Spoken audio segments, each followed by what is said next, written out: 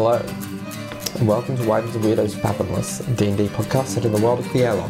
I'm your Dungeon Master Darby, and joining me as always are Eddie, playing Tibble, Mitch, playing Neris, Laura, playing Rue, Joe, playing Alton, Emily, playing Cerise, and Zoe, playing Loren.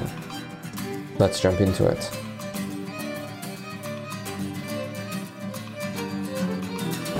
So, where we last left off, the crew of the Polaris were dealing with the repercussions of some old actions of Alton's catching up to him, and the aftermath of the battle in the street, and taking captive the officer who was attempting to assassinate the elf.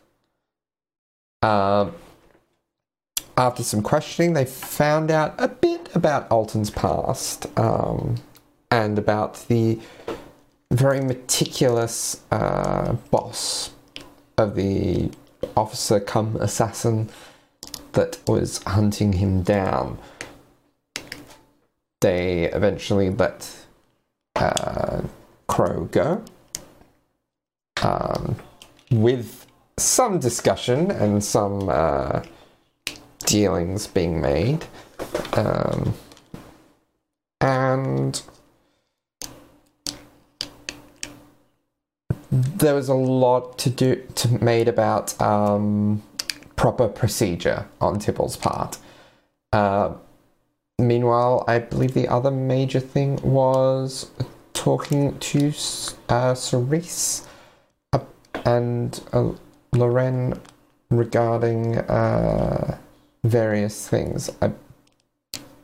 And we return to where we left, which was Rue and Neris making their way back to the ship after Neris's discussion with Loren.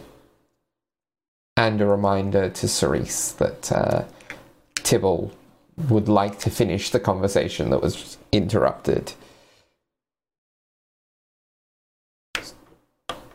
So, Rue and Neris, is there anything you want to cover on your way back to the ship?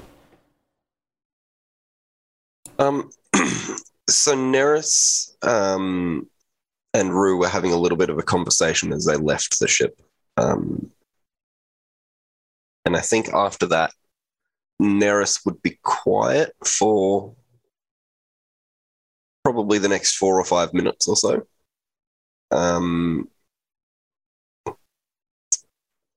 Before, if the silence is unbroken. Yeah, Rue would be pretty quiet as well. Sort of just plodding along after after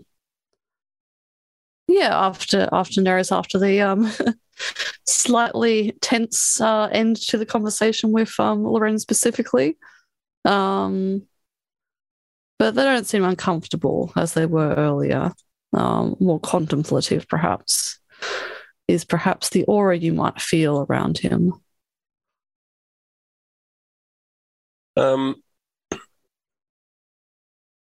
Neris would just kind of plod along a little bit, kind of pull up his collar and sort of wrap himself up a little bit tighter to try and trap a little bit of warmth. And is then going to look over at Rue.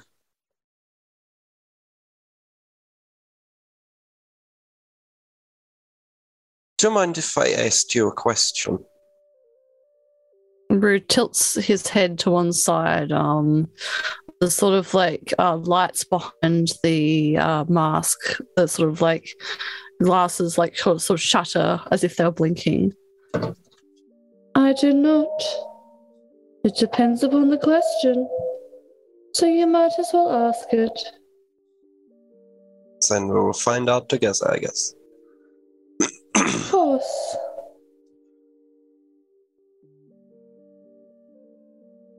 How do you think that went?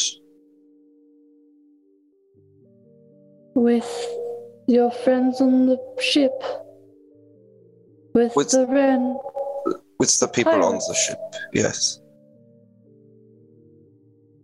I am quite curious. It seemed to go well, as you said.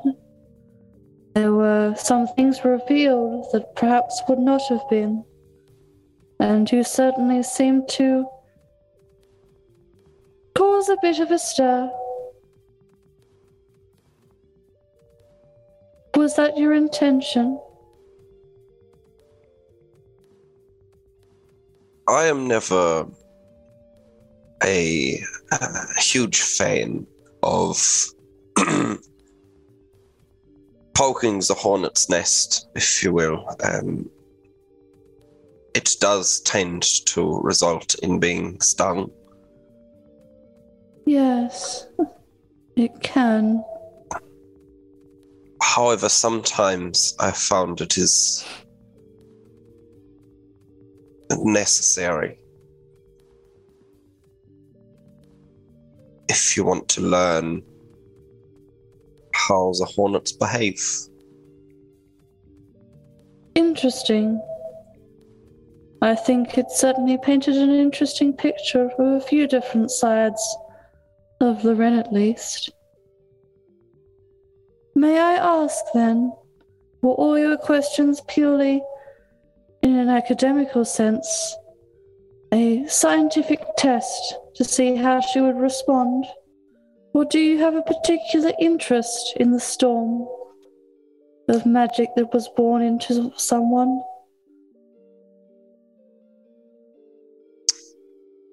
I believe I am interested in both.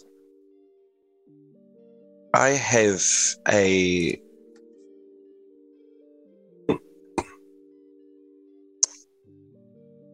myself and the crew of the Polaris, before we arrived at Acheron, had an encounter with sentient storm elemental creatures.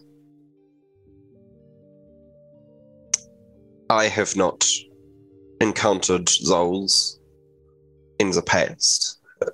I do not believe the encounter went incredibly well. And it did seem to catch us all off guard, so I would like to investigate and learn as much as I can so that if there is a problem in the near future, or this is a continuing issue that seems to grow, then I would be in a much better position to handle it. You can correct the path instead of viewing your own death in plain, then. In plain. That is a good cause. And I can always admire gathering scientific research and evidence and hypothesis to test, to prepare for the future. Interesting. You have spoken, Neris, about how you see through paths that can be taken and have visions of things that may occur. And then Rue kind of like looks to in the direction of where the ship is, like where the Polaris is docked, whether it's in view or whether it's in the direction of where it is, perhaps with some clouds sort of like obscuring the moon as they look in that direction, and then they sort of like turn back and look at Neris, and their eyes sort of like gleam sort of like a sea blue for a moment, and again shutter and then back into that sort of like bright white. I don't dream often. I have no need for it. I don't sleep. I don't breathe. I don't eat. I don't need to dream. I rest sometimes, but sometimes the molecules and atoms of magic that comprise the crystalline workings of my core twist into a shape where I am something like a dream. when I'm at rest normally, when I seek to see how my own path is traveling, I have stones that I follow sometimes. And sometimes, well, I've been thinking about what I spoke to you earlier about the events of today and my distaste of them. Before I left Acheron, I spoke to the stones, and I had a vision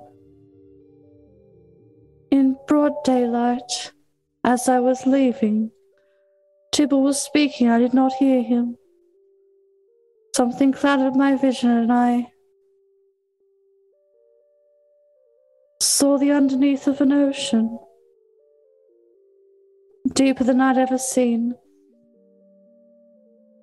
But I was below it, and then I saw my mentor figure, Ezet, who disappeared so long ago now. And I felt he was near. And then it shifted again, and I was on a ship that I did not recognize.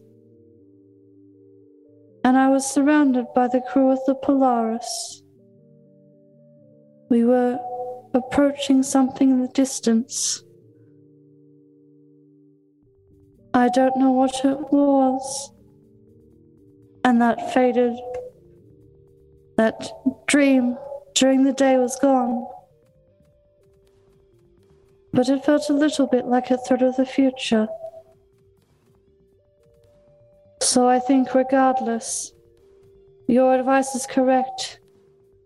Seeing how I can correct the path of others, of the Polaris, in the future, and how I can behave to improve that and to help others is the path I must take currently. If only to see what that vision might mean, be it a dream or a memory of the future. Speaking, of course, to someone who seems to have some understanding of these things. And they sort of like tilt their head to one, like cock it like a bird does, which is what they do quite often, and sort of just like observe over Nera's. Their blank sort of stare.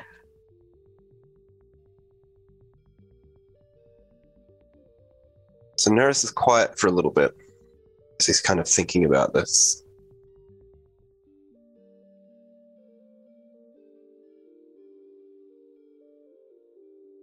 So there are not many who receive visions or images of the future, and fewer still who understand their true meaning.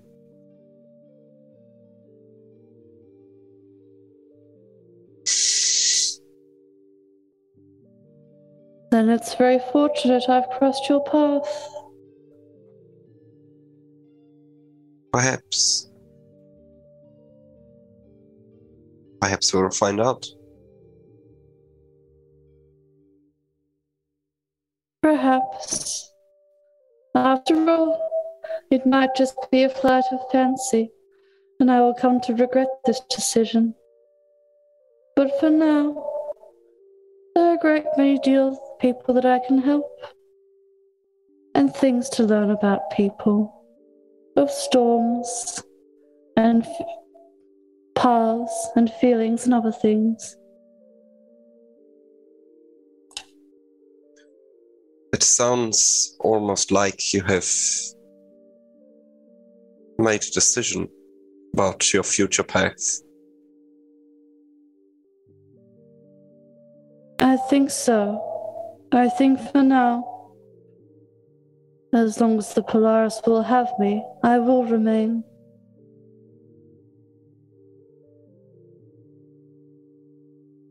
Is this something you disagree with?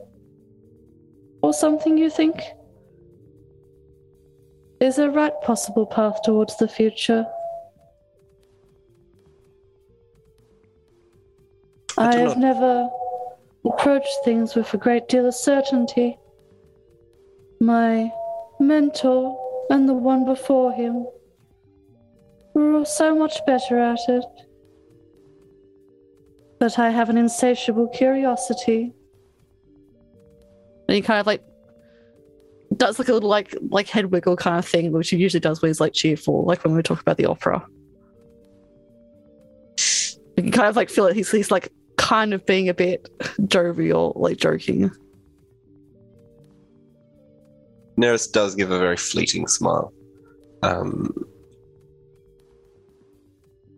It is not decisions that I disagree with.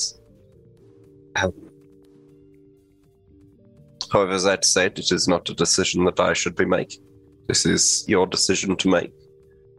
If you believe this is the path to your future, the one that you have seen in your vision, if that is what you wish to strive for, then by all means take it.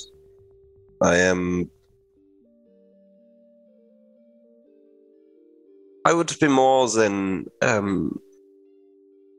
happy to assist with any future visions along with potentially trying to disentangle the prior ones you have had. I would be very pleased to do so. As I've said, it has been 18 years upon Acheron until now. And there have been many theories from my mentor and others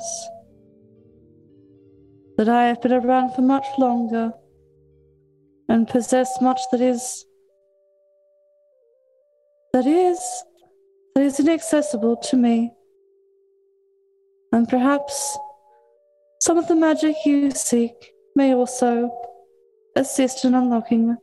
We shall see. But I would not be adverse. And then Ruru kind of like looks at like the ship that we may have approached by this point, and like the cloud passes where the moonlight is. And then looks back down at like Neris with like sort of like this like intense kind of like that white blue, but very intense. I hope you have a good night, Mr. Neris.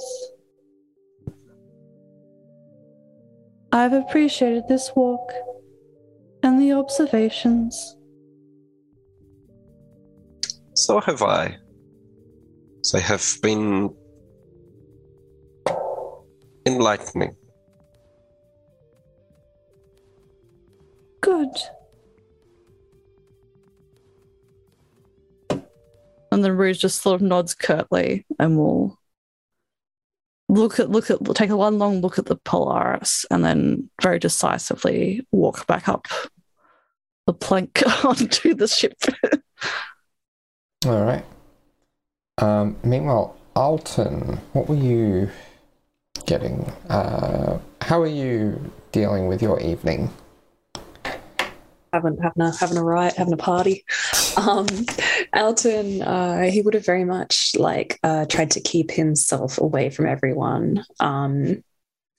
He just would have slowly just walked back to his room, probably trying to avoid anyone's gaze, and he just looks beat. He is just exhausted. He heads into his room, and Alton's room is kind of it's very bare bones. It has very few possessions. It's very much just like how it kind of came with the ship. There's probably only personal items around. There's medical supplies. There's some notes littered about and some notes in like a fantasy binder. That is all written in Undercommon. And there's also maybe like one or two weapons that he's been fixing, and an embroidery piece that he's working on. He'll head over to his bed and just kind of like grab some medical supplies, take off his shirt, and have a look at the gunshot wounds that he's got. They're like kind of like not hurting. They haven't been hurting like too bad. They're doing decently, but they are not. They're still there. I'd like to roll a medicine check to see what's going on because his max HP went down.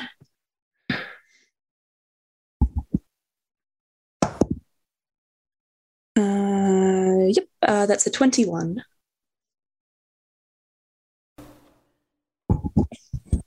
Um, 21 is probably doing reasonably well. But yeah, it's concerning, but you feel like it's nothing that a rest won't kind of help you to recover from. Okay. You'll kind of like look at it and maybe like, I don't know, take a sample from the blood or something to see if you can analyze that later and then just start bandaging himself up. He's also very like heavily scarred, mostly around like the torso. He's got like burn scarring over a fair amount of his torso and probably the odd like wounds, like the knife slashes, quite noticeably. All across his right arm, he has a sleeve tattoo that is there's like lines of varying width. It's like semi-abstract, but it takes up like the ripples on a lake, on water, and that's going across his entire arm. And he probably has he has a couple of other like little tattoos here and there as well. As he's patching himself up, Rat like scuttles up to him from the floor, just like is excited to see him back, and he'll just kind of like probably like sighing from the effort, like lean over and grab like a cut up broccoli stem and feed that to him. And just sit for a moment feeding Rat. And then after a little bit, take the noticeable effort to stand up again and start going about the room with a backpack and just shoveling things in. So he's going to take like extra bit of like a pouch of money that he's gotten hidden like under a desk. He's going to take like sets of clothing, more medical supplies, of course, more weaponry, and just shove that all into the backpack. And then he's going to go and once again, not enjoying the physical movement, kind of like semi-like crawl under the bed and fish out from under like a broken floorboard what looks like a small like bundle.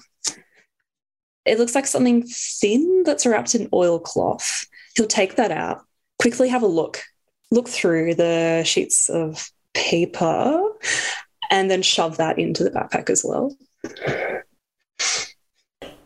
And once this is all done, he's just going to like pop this within arm's reach and then finally just collapse onto the bed, just looking completely weary, just physically everything taking a huge toll on him, but also just emotionally just absolutely exhausted. And he's just going to plop down and look up the ceiling. And with a kind of like a wry, like exasperated look in his face, just be like, this is ridiculous. Hey, this all you're doing? Why don't you just get on with it? I am so tired.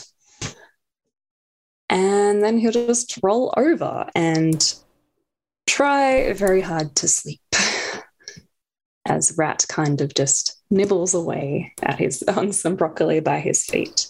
And he has his getaway bag right by his side. And that's what Alvin will do for the evening.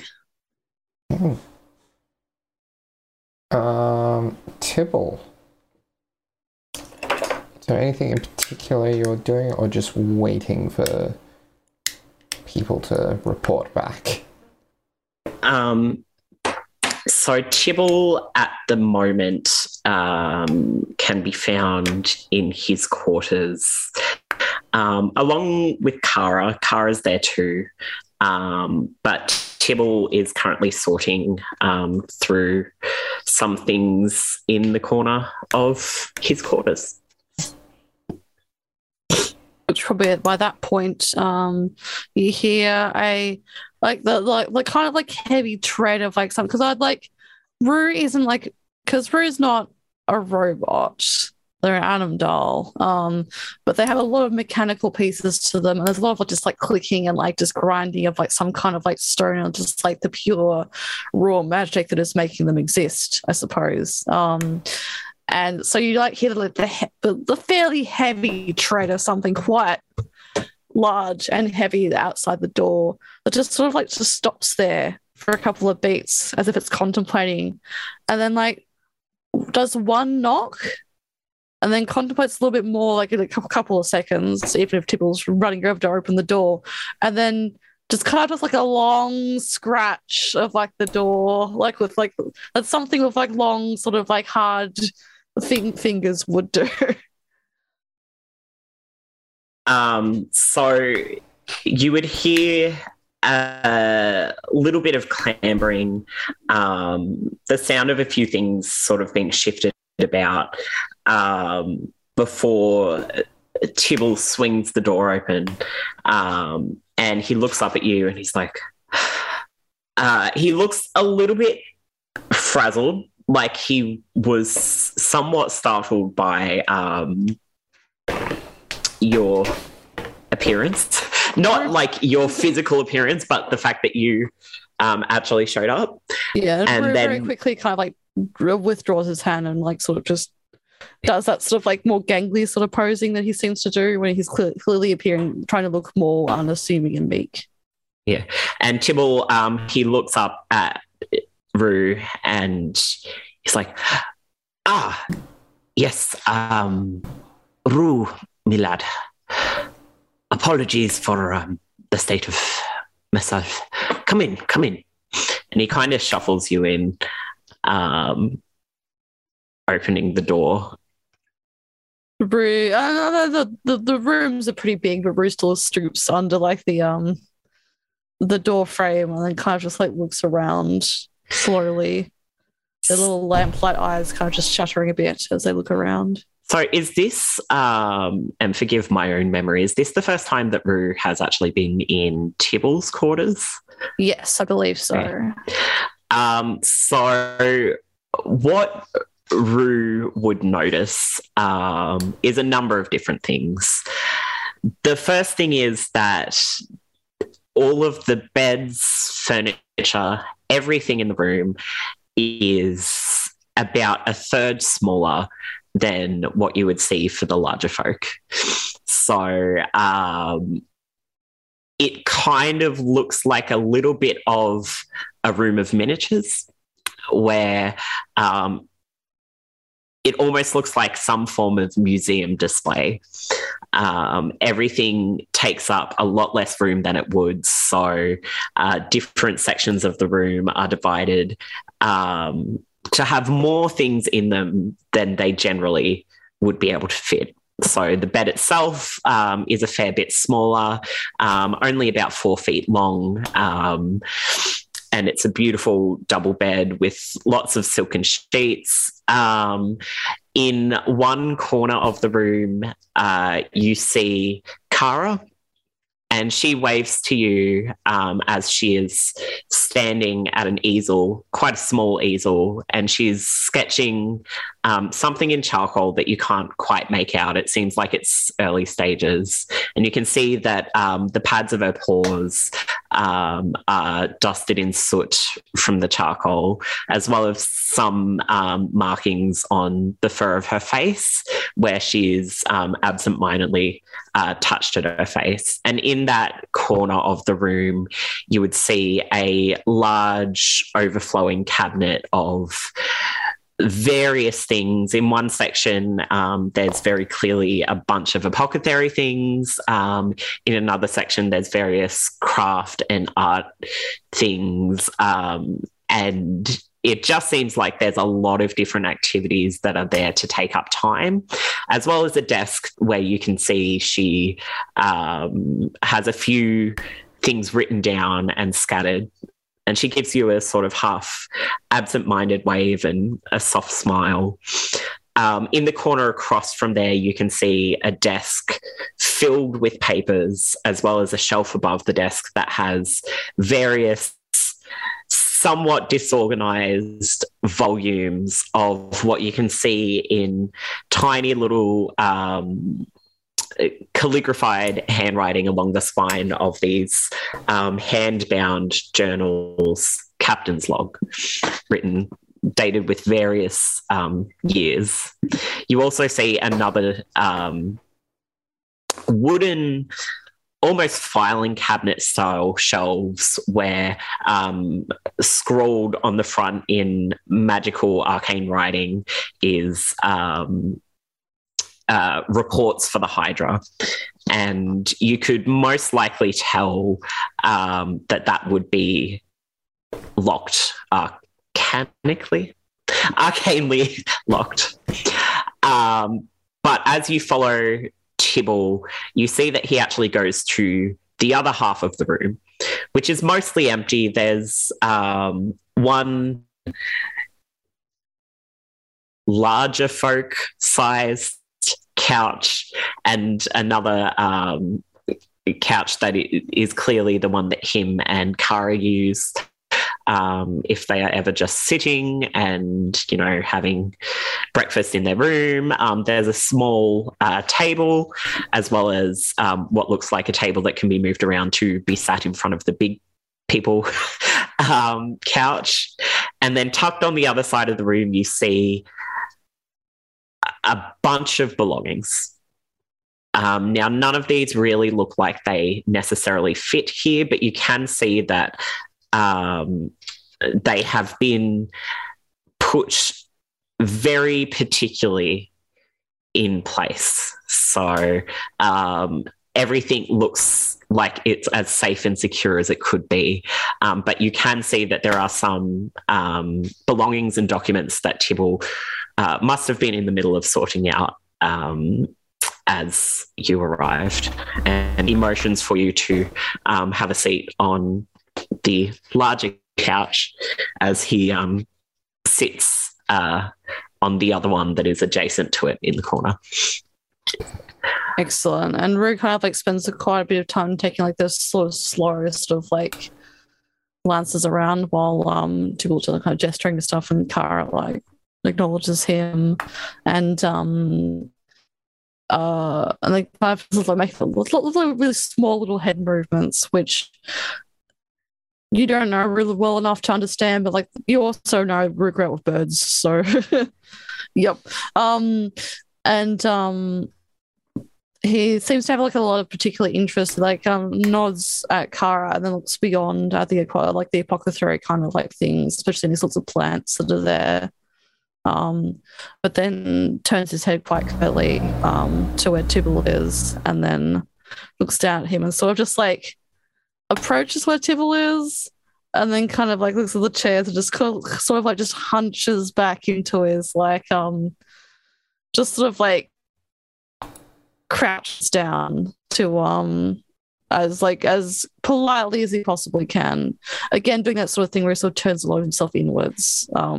But he's very big. My apologies, it took so long to arrange the meeting. I hope you're not too fatigued, Captain. It has been a big day. Not at all, Rue. I was up anyways, and Kara was also. I would have been keeping her company even if I wasn't.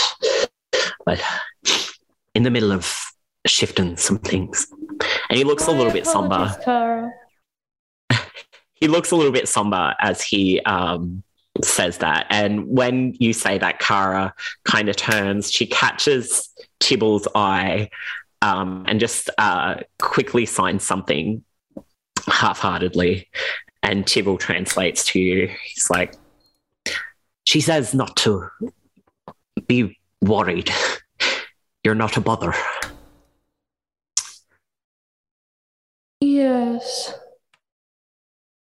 appreciate it then. Thank you very much for your kind spirits.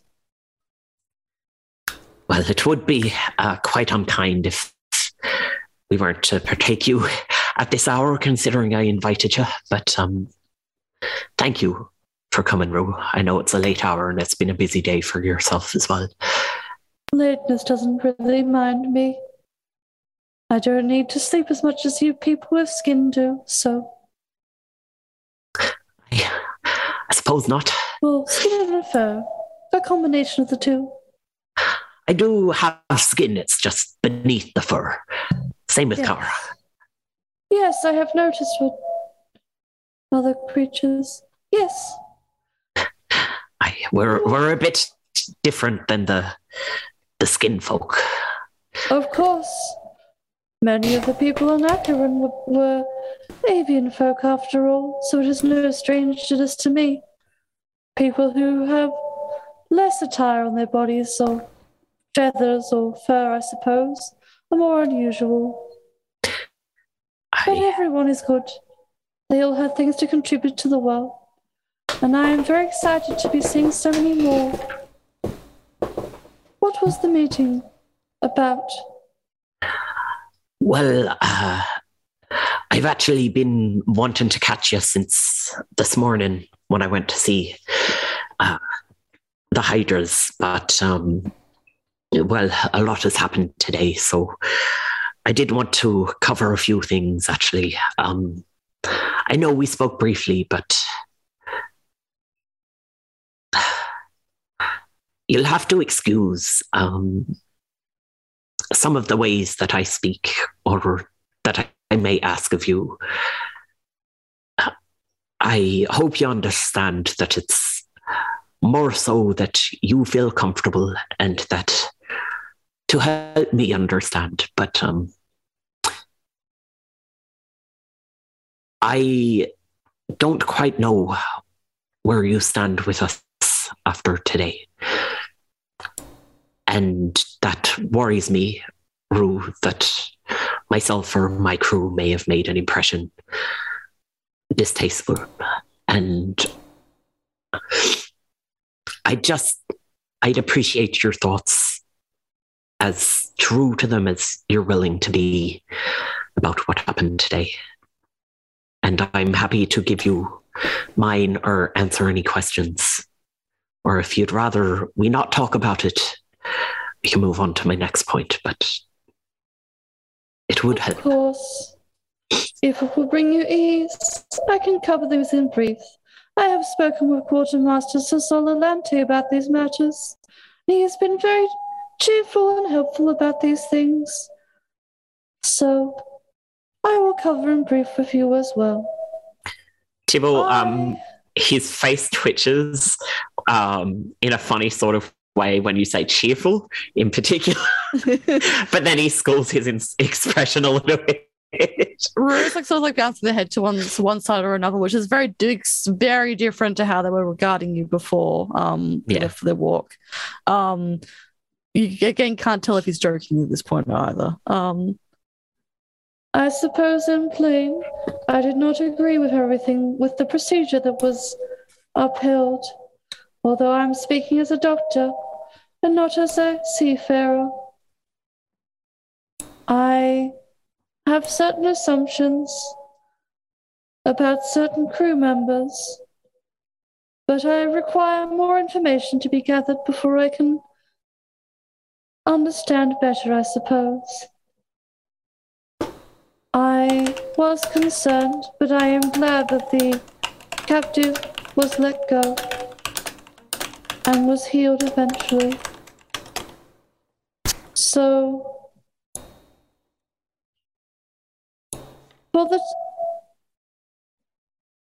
I suppose in short, I am fine. I am just still getting used to how things are being run here. And in truth, I did not see a kind light of some people. May I ask, is Elton remaining on board here? Aye, Rue. Is he well? In which regard are you speaking? Physically, mentally, or? I would assume the answer is the same for all these things. It is sort of a rhetorical question. Do beg my strange way of speaking, I suppose. Well, I assume the answer is no. I guess for my own sake, I would like to answer for you. And I'm hoping, or rather I'm asking, which of the crew were painted in a harsher light so I can perhaps shed some form of clarification, if not understand where you are. Though, of course, it is entirely up to you. However, I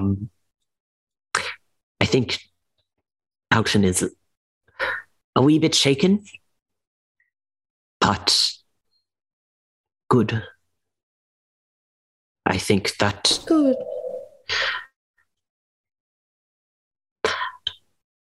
the trust of my crew is something that is very important to me, and Alton is new and still fresh to learning and has been hurt before.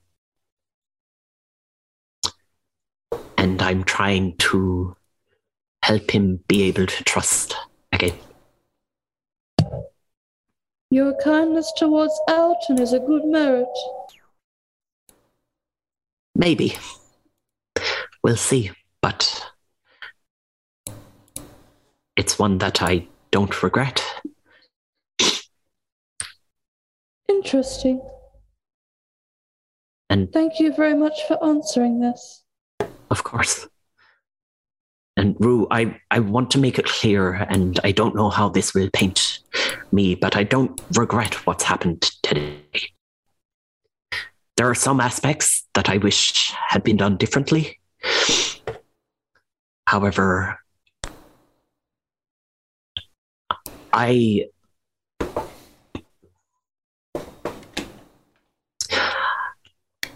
believe that the people who I travel with, the crew that I have with me, no matter what background others place upon them, it is their choice on how they deal with the future. And we all always have a choice. But some people aren't given the opportunity to make those choices. Rue sort of like is like just listening to this, just nodding, and their eyes just sort of like shuttering a little bit. I would much rather take the burden of the harder parts of the choice than have my crew have to go through anything more than what they already have had to. But does it change the outcome if you take the suffering onto yourself? Sometimes. Sometimes it's not my suffering to have. Sometimes it's suffering they have to have on their own, and that's fine. But sometimes suffering can be stifling. And I may look small, but I've got stronger shoulders than most. And I would much rather bear the responsibility of what may come of me putting my trust in my crew and looking out for my crew than them not be given the opportunities that they might otherwise. It is a very kind mindset to have, if a little bit self-deprecating. A lot of people misunderstand me, Rue, Mr. Friday. I think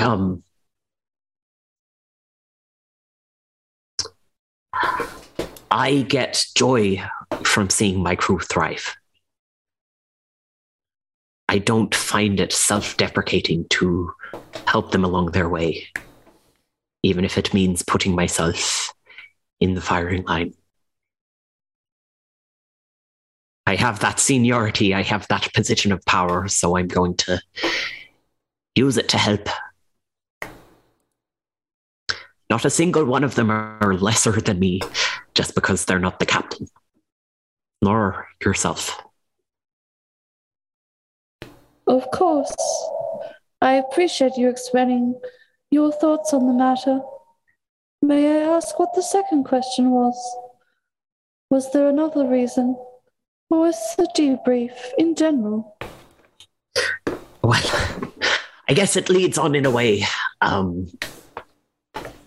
wanted to make sure you were still comfortable with myself and with my crew after the events of today, because wanted to speak to you regarding the the conversation I had with the Hydra this morning. Rue just has like a blank expression, but they seem pretty cheerful.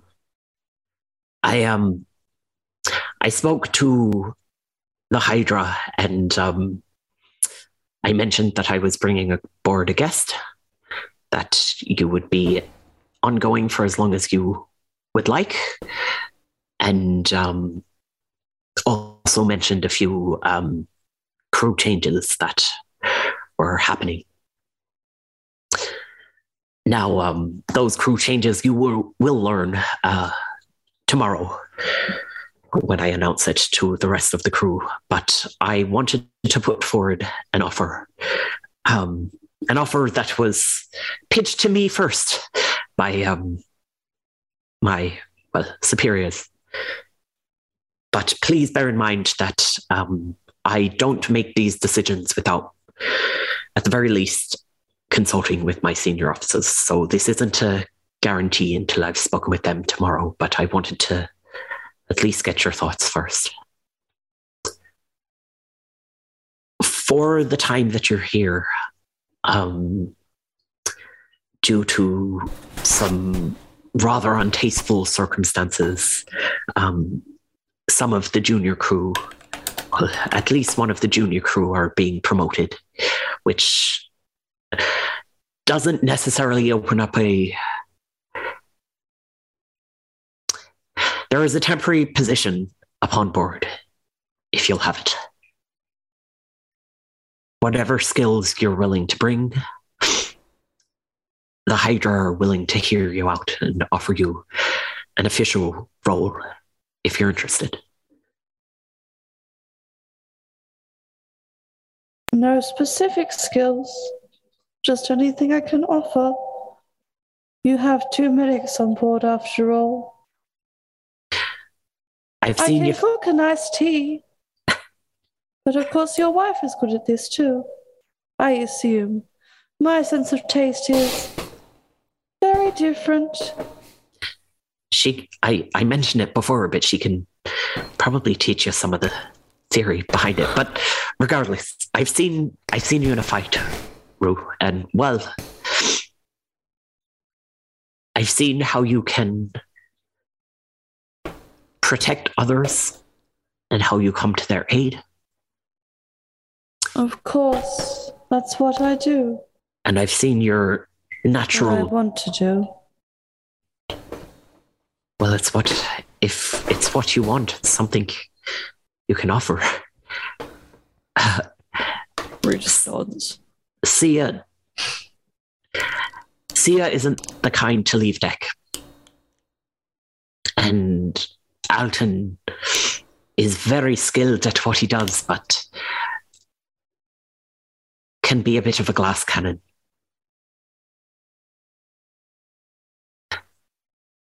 Indeed. I don't think, well, I can't speak for Alton, but I think having another medic can't hurt. You will see. Either way, Captain Tibble of the Polaris, today is your lucky day. I would be delighted to join. On the proviso that if I do not agree with something, I will bring it up. Does that work well for you? Of course. I wanted to hear your thoughts before giving you the official onboarding, I guess. But this crew's a little different, and I suppose there's likely aspects of what you saw today that would suggest differently, but I like my crew to be open with me. I want my crew to disagree with me sometimes. I'm here to lead, not to dictate. I want, if I ask something of my crew, for them to follow me because they trust me and because they agree with me, rather than just blindly following. So I would ask you to please, if you disagree, come forward. If you're not comfortable coming forward to me, any of my senior officers would happily hear you out. Of course. I will make sure I do that in the future if there is any problems. Wonderful. And Tibble kind of scratches at his nose a little bit, and he's like, there is one other thing that I wanted to, well, show you, I guess, before, I let you retire for the evening. Yes. Until he kind of gets up from the smaller couch and he goes over to where some of the belongings are neatly piled, and goes into the sort of area of belongings that he seemed to be gently sorting. And he looks around and then grabs this silken mesh bag, and it's quite large, and it seems almost enchanted in a way, but you can't quite tell how. And he says, no, I have put these away for safekeeping, and Rue, I am trusting you a lot with this, as these aren't mine, and technically aren't mine to show you, but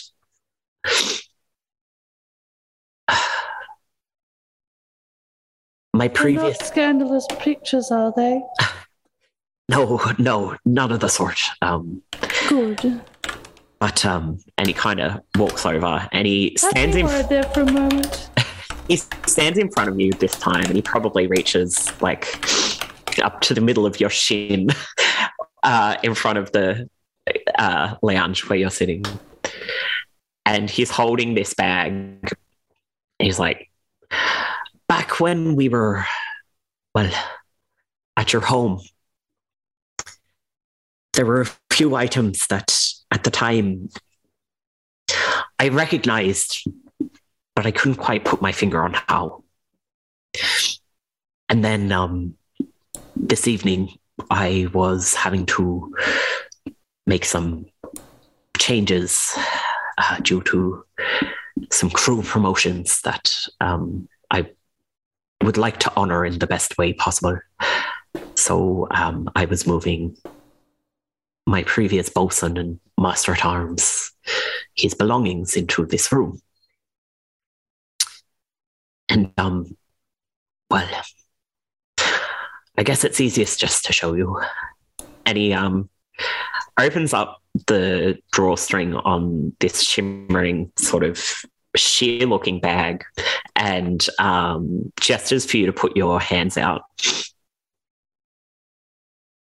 Rue looks like very like their eyes sort of like widen a little bit, and like sort of like the dark stuff like shutters in as if they're like focusing, and they stretch their long fingered clawed hand out.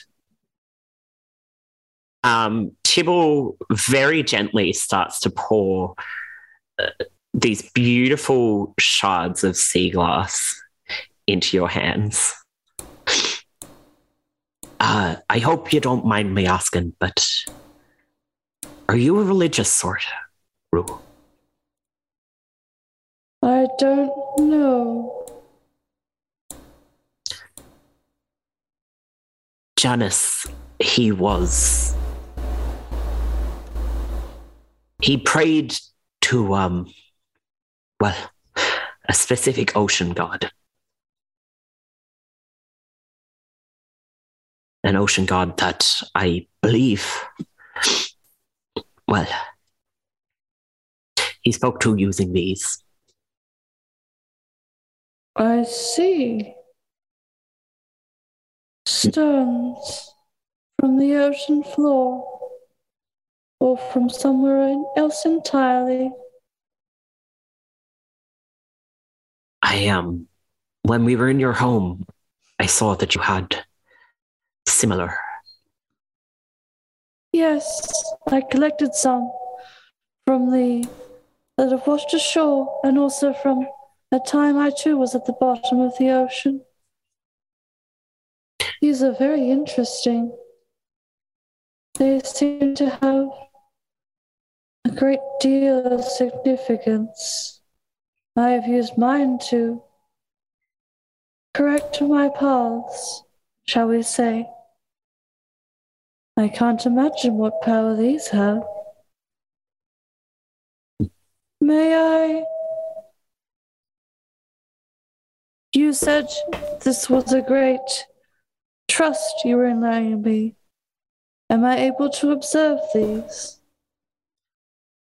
I would very much like if you would, Rue, but on the proviso that please let me know what you find. Of course.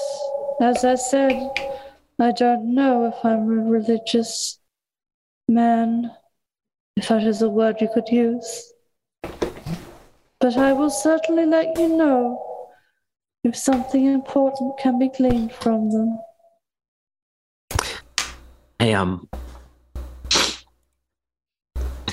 We lost Janus not too long ago. He's alive, hopefully. Taken. But,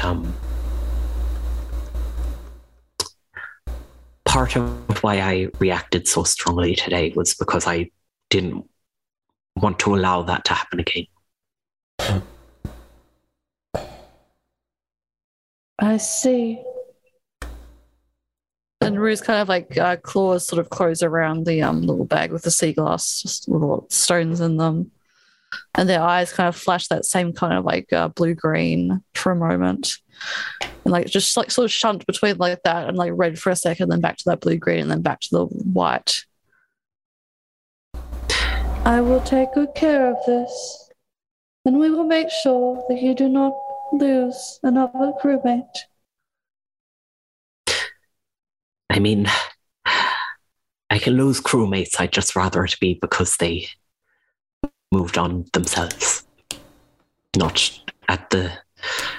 I want them to have the choice, not for that choice to be taken from them. Of course. Thank you for entrusting me with this, Captain Tibble. And wife. Thank you for entrusting me as your captain. Rue just like sort of just like does the little like head tilty type thing and then just like sort of turns and then looks over back again over where Kara keeps things. You can see Kara has actually for a while stopped her sketching.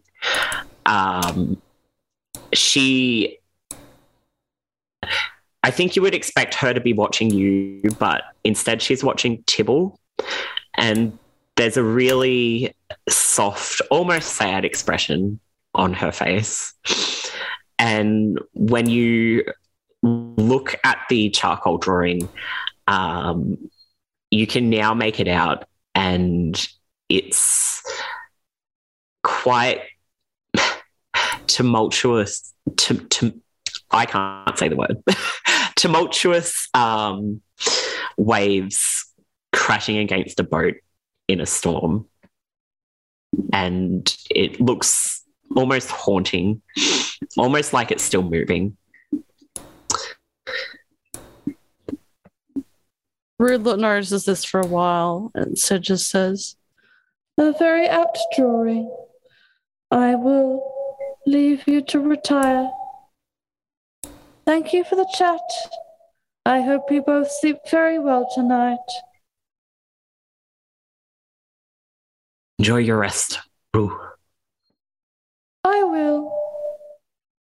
And Kara looks kind of surprised when you acknowledge her drawing, but just nods her head in acknowledgement of you, and her eyes kind of snap back to you when she does that. and Rue kind of like will nod and then leave the cabin. Meanwhile, many paces down the docks, Loren and Cerise, is there anything that the two of you are doing this evening? When Neris and Rue left, Loren probably just like sat there glaring at the door for a bit, like a chin in her hand. Just kind of sat there. I assume Cerise just like went, well, okay, and just had a drink and went to go to bed. As you know, Loren would have let her, and she would just sat there in this room for ages. Eirik, like, pouring at her arm for a bit before eventually just curling up on the table next to her and just going to sleep. She just sits there.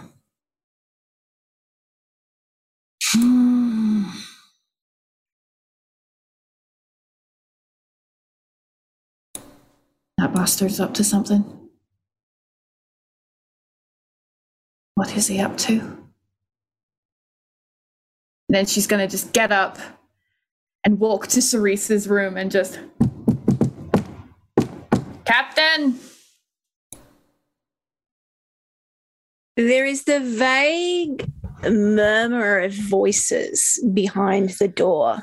Not again! Where'd you find him this time? Before Cerise says, "Enter." At me own risk. And she opens the door. And as you walk in, she's very quickly putting something away in a drawer. But there is no one with her.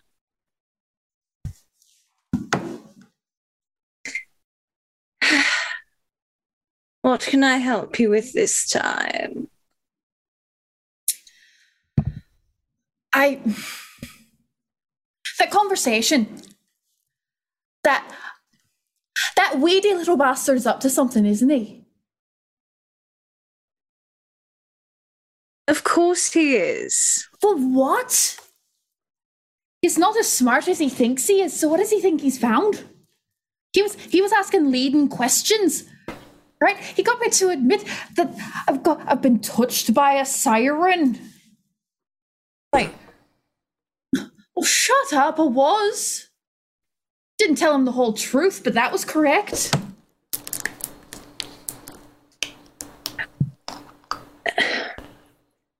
Who's to say it's anything to do with you? What do you mean? He may just want information for getting information, and the fact that it gets under your skin is a bonus. Well, no, that can't be his reasoning, because that's my reasoning. And if he and I have the same reasoning, that means we're on the same page, and that makes me want to throw up in my mouth a little bit.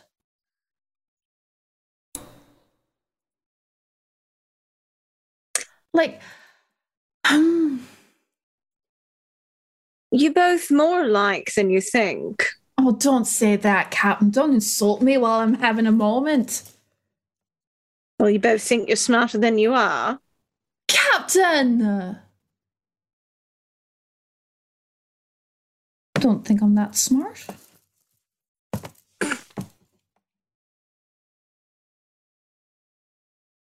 Come now. I'm good at what I do. I never said I was a genius. Why are you...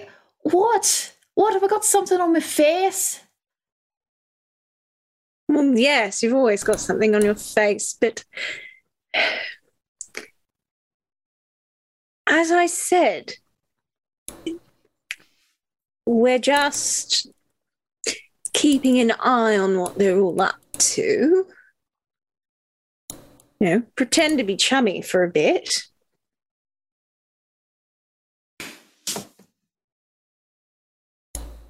So... What if he is thinking of something, though? Says Eirik loudly in the background. What if he... Captain, what if I revealed too much and he's worked out her? How could he have worked that out from what little you gave? I don't know. I'm just panicking. But if he finds out about her, then we're in big trouble. I'm in big trouble.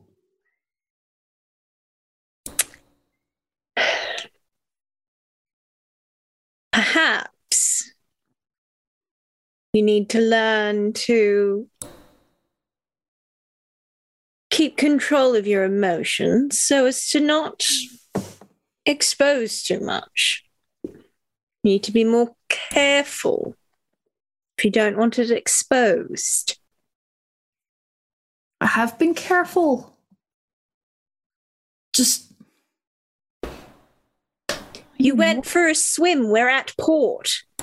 How is that careful? I was on the other side of the ship. We're still at port. There are other ships out the other side. Well, not... I know what I'm doing, Captain. I know this area. My family's not far from here. I know how to be visible only to the crew. If he's seen things he wasn't meant to see, it's because he's been poking his nose in it. And if he's been poking his nose, I need to know where. He does seem to sort to poke his nose in things. Aye. It's a wonder that thing isn't more crooked. It should have been broken by now. Maybe it's been broken so many times it's just sort of back in shape at the moment. Maybe. Though he looks the sort, if I threw a fish at him, it'd probably break his whole face.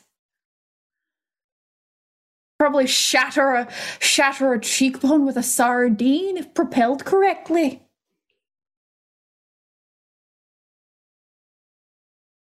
I mean, he does say a sardine would be too much. Kipper probably better. Aye. Probably just the bait you used to catch a kipper. That'd knock him right over.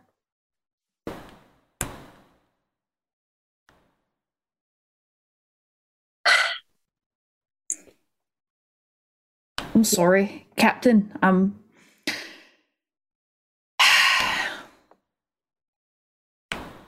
It's just been a weird day. That's fair. Look, I don't want anybody leaving the ship unless expressly permitted by me. Aye, aye.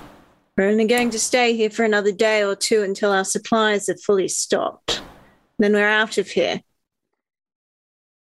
Business today. Don't like it. It's too close. Close. We were there. Precisely.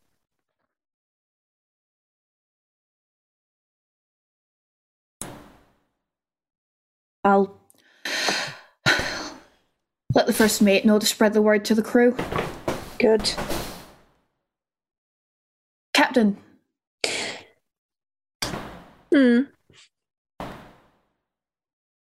When you said the Sin Seekers taking the big fella, you mean he's gone, right?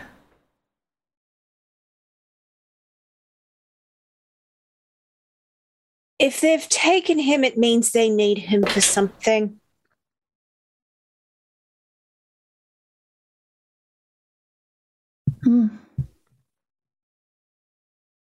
So you mean I braided this stupid pointy thing into my hair for nothing? Doesn't mean he won't come back. Perhaps not in the way that some people might want. Well, no. Hate to find, if he gets back, hate to be his wife. She's probably not going to enjoy finding out about this if she hasn't already.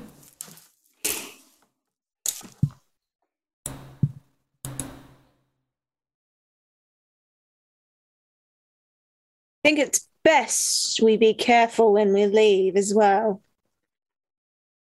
Aye. They're getting more bold. And they're up to something. The Polaris? No, the Sin Seekers. Oh. You're not wrong. Broad daylight kidnapping from the war room of a ship. That's a pretty big deal.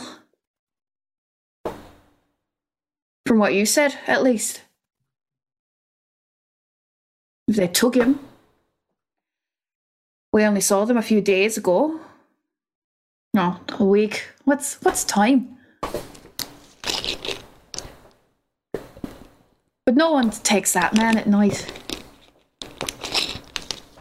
He's too strong. Half swear he draws his power from the moon.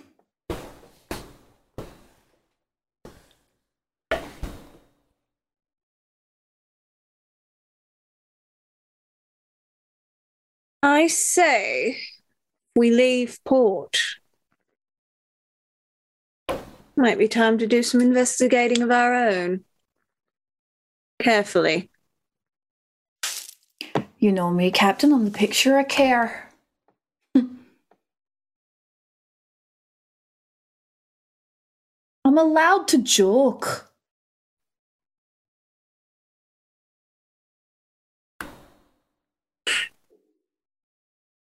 I want all the senior officers in the meeting room in the morning. Aye. I'll send the message out. Time to plan. Oh, Captain Thunderbolt with a plan. We do love to see it. I'll let them all know. And thank you, Captain. I'll be more careful. Good. But you...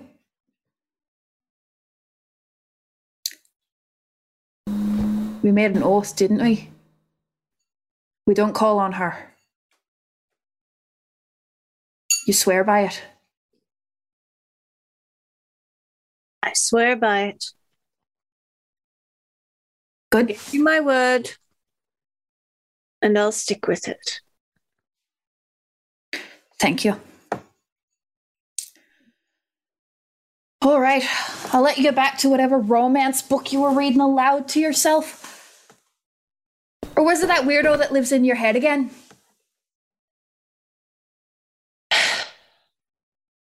He finds it amusing that you think that. What, that he's a weirdo? He is. He lives in your head. I don't know his name. I don't know what he looks like. I just know he gives you your little zappy powers.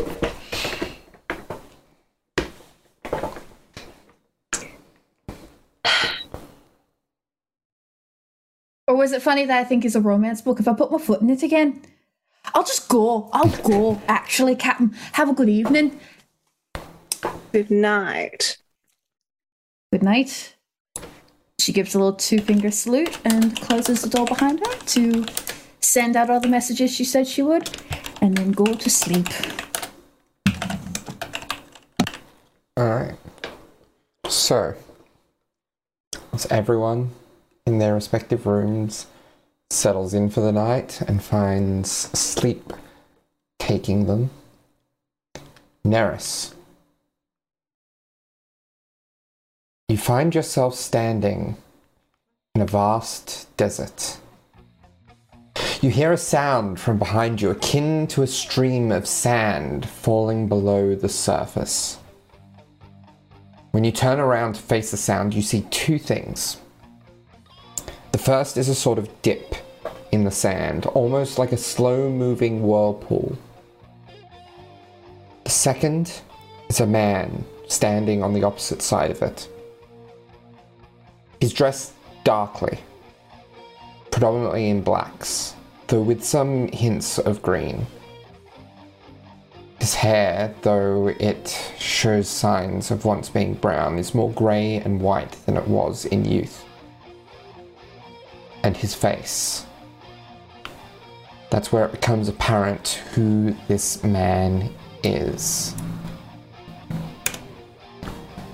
Look around you, young man. Your older self cautions you. The sands of time are running out. You are not far off the crossroads, and you must be prepared when you reach it.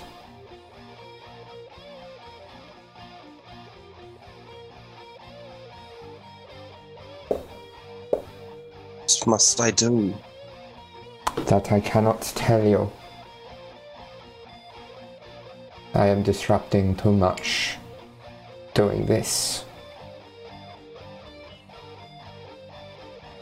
But you will know when the time comes.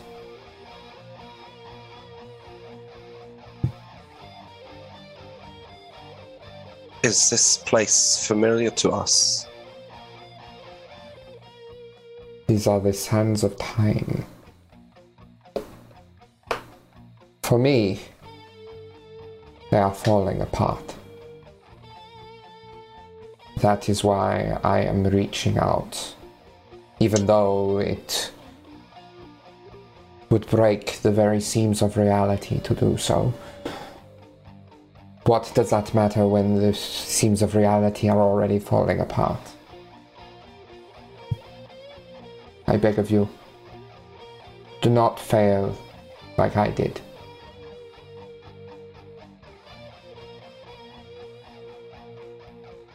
I will not be able to do this again, though you may receive visitations from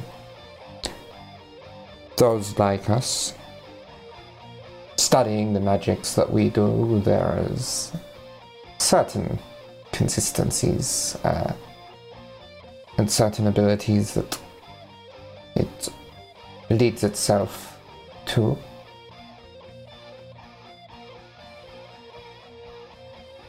But it also takes us down many paths.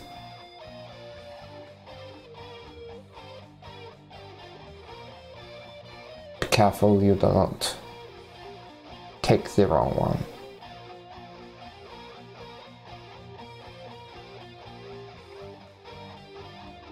Did you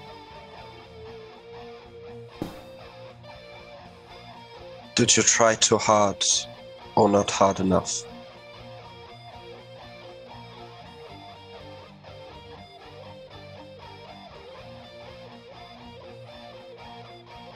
I don't know if I can say.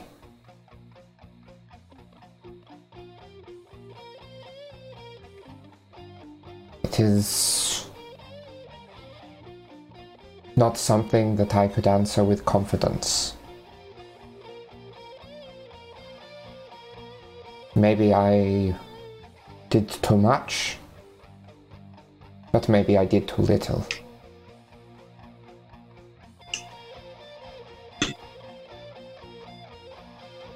I will do everything that I can to give us both the future you deserved.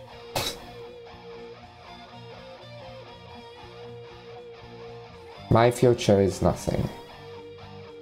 My reality is falling apart, but I warn you so that yours does not suffer the same fate.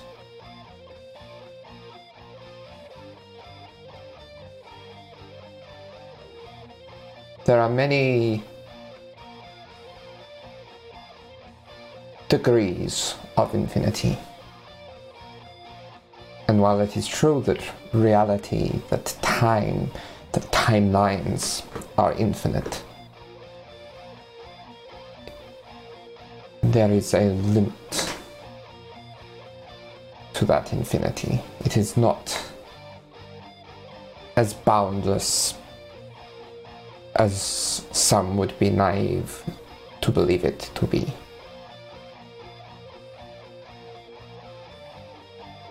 There are infinite possibilities within those limits. But there are only so many paths that can be taken when choices are made.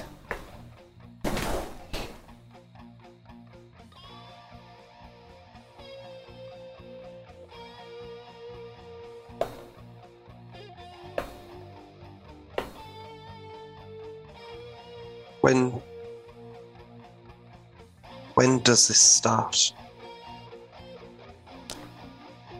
It has already started. And that is where you wake up. And that is where we're going to leave it for this week. Scream. Wow. Thank you for Wow, listening. leave you to ponder on that one. Yes. Thank you for listening, everyone. Thank Tell us your you. thoughts. Mm. See you next Have a week. good week, everyone. Thanks, See you guys. next time. Bye. Goodbye.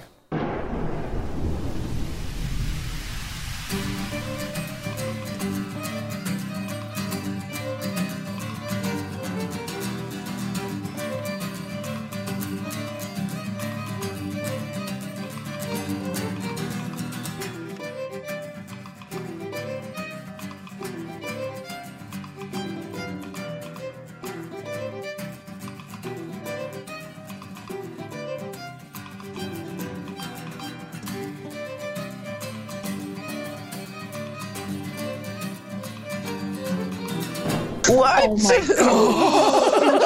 god. The sands of time are unraveling. Tabby, that was mint. That was When does this amazing. start? It already has. You wake up. Sad you didn't. Sad you didn't throw in a Days of Our Lives reference. These are the Disappointed days in of our you. lives. Like sands through the hourglass. Uh, Oh. so